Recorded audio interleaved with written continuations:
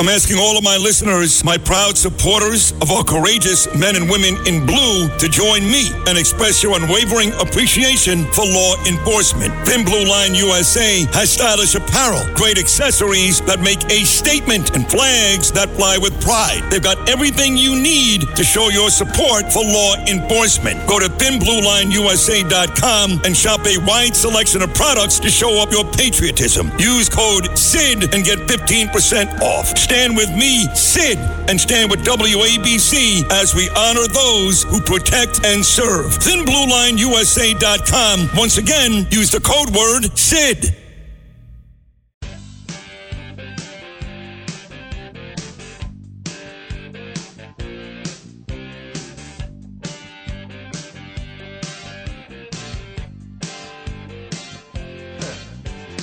Look at them yo-yos, that's the way you do it. You play the guitar on the MTV.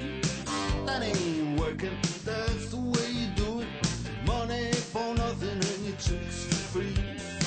Now that ain't working, that's the way you do it. Let me tell you, damn guys ain't dumb. Maybe get a blister on your little finger. Maybe get a blister on your thumb.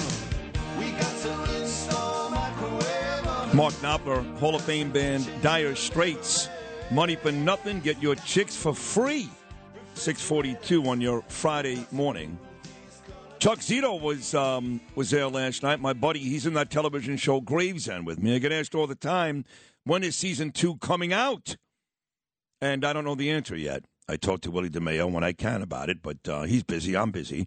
But it is coming out. It's going to be great. You know, my first season there, and Andrew Dice Clay, Armand Asante, and Chaz Palminteri, Vinny Pastore, a list of great actors.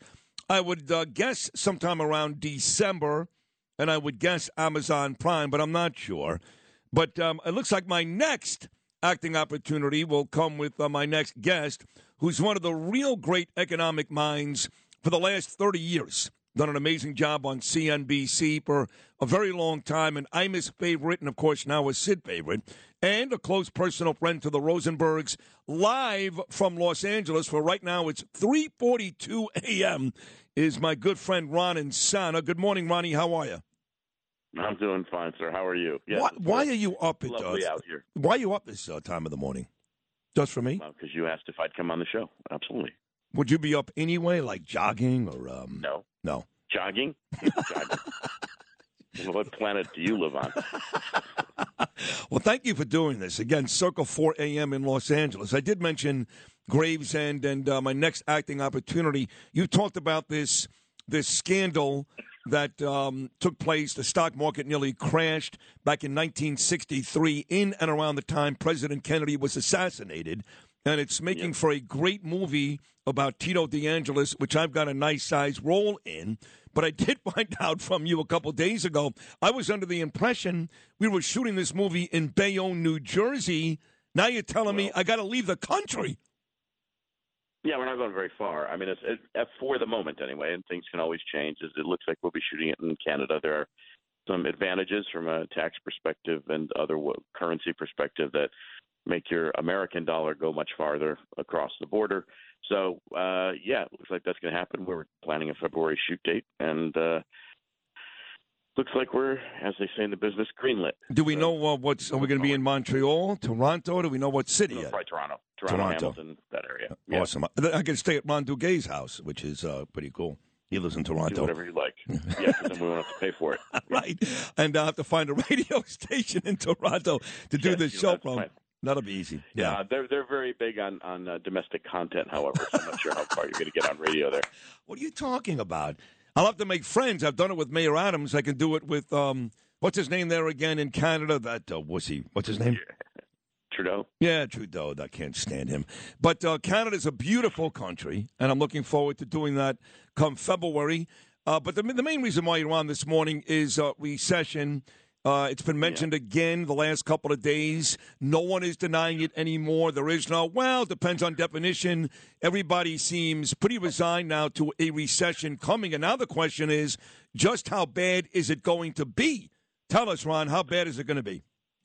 Don't know yet. So here's the thing: we're not in one right now. I mean, it's by whether you look at the technical definition or whether you look at reality. I mean, I'm sure you've been to an airport. I'm sure you've been to a restaurant. I'm sure you've been in a whole host of places where there are a lot of people, which indicate that economic activity hasn't slowed that much. Real estate is certainly in recession across the country because interest rates have shot up, mortgage rates have shot up. The Federal Reserve and several different officials have spoken over the course of this week saying that they're going to raise rates further. One Fed official yesterday said we could see short rates go as high as 7%. Let me stop you for a second because I heard that, and I was told the reasoning behind these interest rates going through the roof, which again, as you talk about, destroys the real estate market, is they believe by raising the interest rates, that may reduce inflation. Explain to me how that could be the case.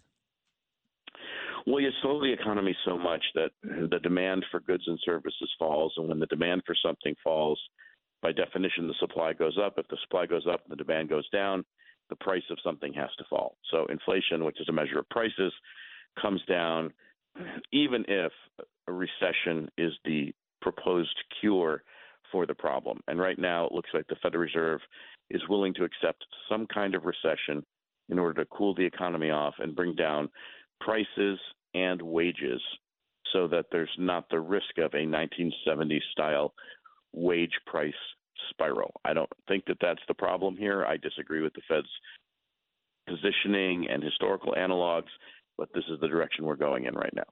Wow. So if, in fact, this recession hits, when it hits, I should say, when do you think, you say right now, yes, you're right. I mean, I go out in Manhattan, I go out in Queens and Brooklyn. Thank God my friends' restaurants are all doing great. They're packed. Doesn't seem like people are struggling just yet. We'll get the real, I guess, indicator, Ronnie, the next couple of weeks coming up with Christmas and Hanukkah less than a month away, what the shopping looks like. Is that when you think we'll start to see the actual recession numbers hit? No, the indicators that we're looking at probably suggest that we're still 6 months away. 6 months, okay. So do you expect that the holidays 2023? So you think 2023? So you expect that people will still spend money this holiday season? Well, that's not what we're hearing. I mean, they'll spend money, but Target came out the other day and said that they're expecting a slowdown in holiday sales. FedEx is laying off people going into the season where they typically tend to hire people. Amazon laying off corporate staff, so maybe not so much on the e-commerce side. But there's some concerns that some of the layoffs we're seeing are an indicative of a slowdown in consumer spending. And a lot of folks have started to talk about the last week of October where consumers seem to have pulled back pretty hard. So we'll get, as we move into the holiday season, we'll get more and more information around that. But consumer spending could be slowing down.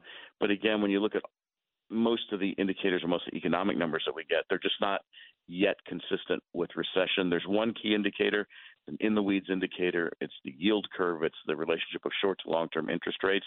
Right now, that particular indicator, which has 100% predictive power, says within 6 to 15 months we'll be in a recession. Doesn't tell us how big, doesn't tell us how long it'll last.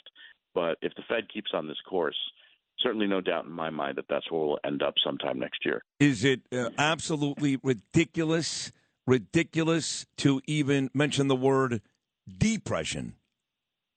Oh, God, yeah. Yeah. No, there's not.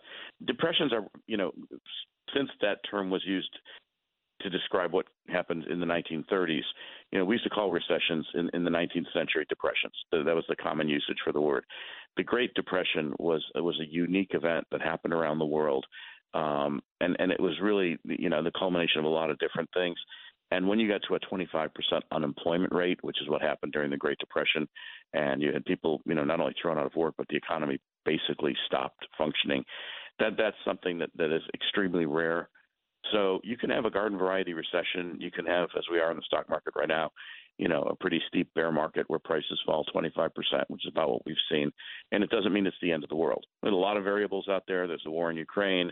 There's inflation and recession in Europe. China's still slow, still has a zero COVID policy that's preventing the global economy from fully recovering. And God knows what they may do with Taiwan sometime in the future. But, everything else being equal, we're going into some kind of recession. But everything doesn't always have to be the end of the world. It's just, a rough patch. And we've had plenty since I've gotten in the business 38 years ago. This is not the first rodeo we've gone through. It's tough for people in middle income and lower income, cohorts, as they say in economics. But some people will notice it, some people won't. Could be a little painful. Jay Powell, the chairman of the Fed, said that himself. We'll just have to wait and see what the depth and breadth is like as we move farther into next year. Well, when you answer this question, take your political preference out of it, because we know where you lean, which is not the same way that I lean. That's okay. Listen, you and I are best friends, and you're a genius, and I don't care. So take your political preference out of this. That's my children, by the way. Okay. The question is very simple. Are you surprised with inflation still very, very, very high? Don't tell me it came down. It's still very high. It's ridiculous. Interest rates going through the roof. Recession basically around the corner. Are you surprised, with all that said, that the Democrats had the success they had retaining the Senate even last election day? Not in a post-Dobbs world. I mean, if you look at the breakdown and the composition of voters, young people and especially young women more broadly, turned out to vote because of, I think, much more personal social issues that were at the forefront. And I think, and despite what the poll said, it's clearly in the data that those issues overshadowed concerns about inflation. And so the Democrats held the Senate, and the Republicans didn't do nearly as well in the House. Stupid people. Listen, I mean, God, they're stupid, Ronnie. They're stupid about the future of life. Oh, stop it! Just stop it. Please stop it. It's not even illegal in New York, abortion. I don't want to go back into that. Listen. What did Lindsey Graham say right before the election? Oh, Lindsey Graham's an idiot, too, and I love him, but he's an idiot, too. Who cares what he said? So what can we expect from Washington, D.C. now, moving forward with all this recession talk and, quite frankly, a very shaky economy? What can we expect moving forward? It's not a lot. Yeah. This is where you get gridlock. What's interesting in a weird way, I mean, a couple of different things that are actually positive. After the midterms, the stock market, generally speaking, in the next year is up. Third year of a presidential cycle, best year of stock market performance. Democratic presidents, Republican Congress, split government of that composition provides the best stock market returns since 1850. So I don't think you're going to see a lot done out of Congress. I just don't see any way that any Biden agenda item gets passed, except for appointments and nominations that he might have for the federal bench or regulatory positions, which will make it through the Senate.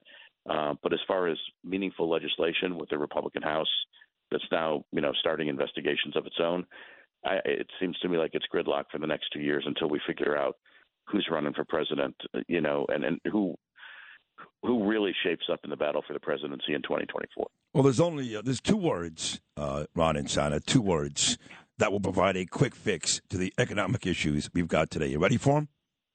Mm-hmm. Donald Trump. Yeah, I knew you were going to say that. I know you did. The last year of his presidency was. Don't give me that. The COVID. No, listen. You think it was rough on him? Did you see the numbers for the GMP before he left? If Joe Biden, God forbid, was president the last year when COVID hit this country, we would be in a depression. Don't give me that last year of Trump. How many jobs have been recovered since Biden's been in office? Just curious. Not enough, and not enough companies have moved. I don't care. Not enough companies have moved back to this country. Not enough companies have moved back to this country that left. Coming back like crazy. No, they're not. No, they're not. That's not true. Yeah, they are. Well, give me a few examples of big companies that have come back here like crazy. Give me a few. Intel, NVIDIA, Taiwan Semiconductor is actually opening a computer chip factory in the United States. You have a whole host of manufacturing companies bringing facilities back to the United States. We're doing also something called friendshoring, looking for countries to create manufacturing hubs that aren't China. And so all of that's going on. It would have happened irrespective of who was in the White House. The competition with China, the change in China's political environment relative to what we've seen in the last 40 years has made it much less reliable. As H.R. McMaster mentioned on CNBC earlier in the year, we traded, as part of globalization, supply chain security for supply chain efficiency. So there are a lot of companies now that want to have their production closer to home or at home, and so that it is actually happening at rather great speed, particularly in sensitive areas like computer chip manufacturing. So that is happening. It would have happened no matter who was president, but it's happening. You want Michelle Obama to run?